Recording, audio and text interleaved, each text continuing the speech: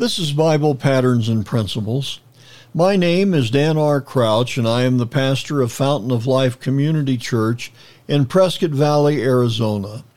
We are a classic Pentecostal church that believes the Bible is the only true Word of God and that salvation only comes through the person of God's Son, Jesus Christ.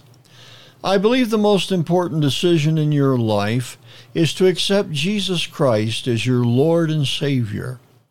Repenting of your sins and giving your life to Jesus is the key to joy, peace, and success in your personal life.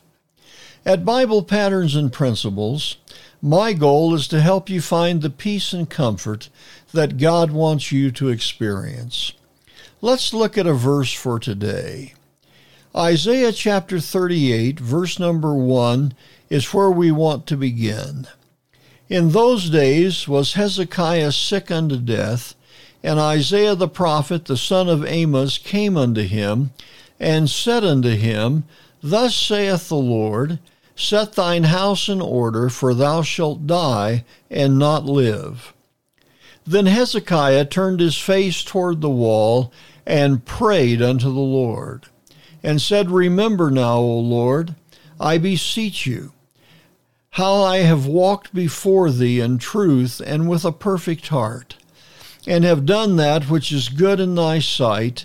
And Hezekiah wept sore.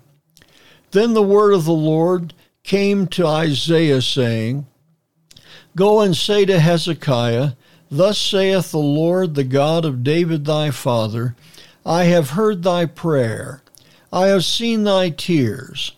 Behold, I will add unto thy days 15 years.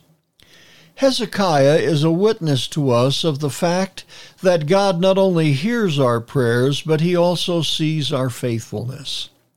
There is nothing beyond prayer.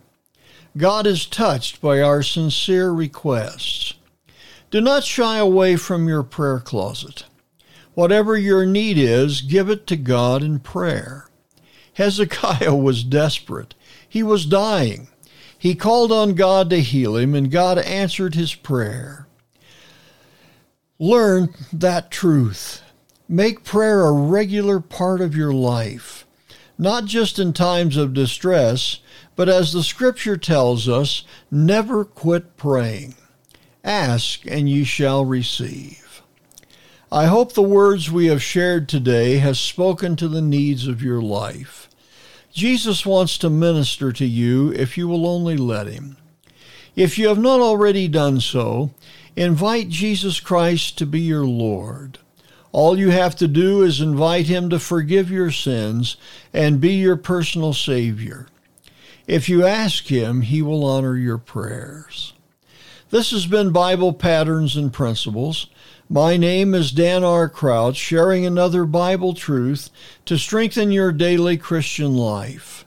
Please let us know if you're enjoying these brief teachings from the Word of God, or if you have a prayer request.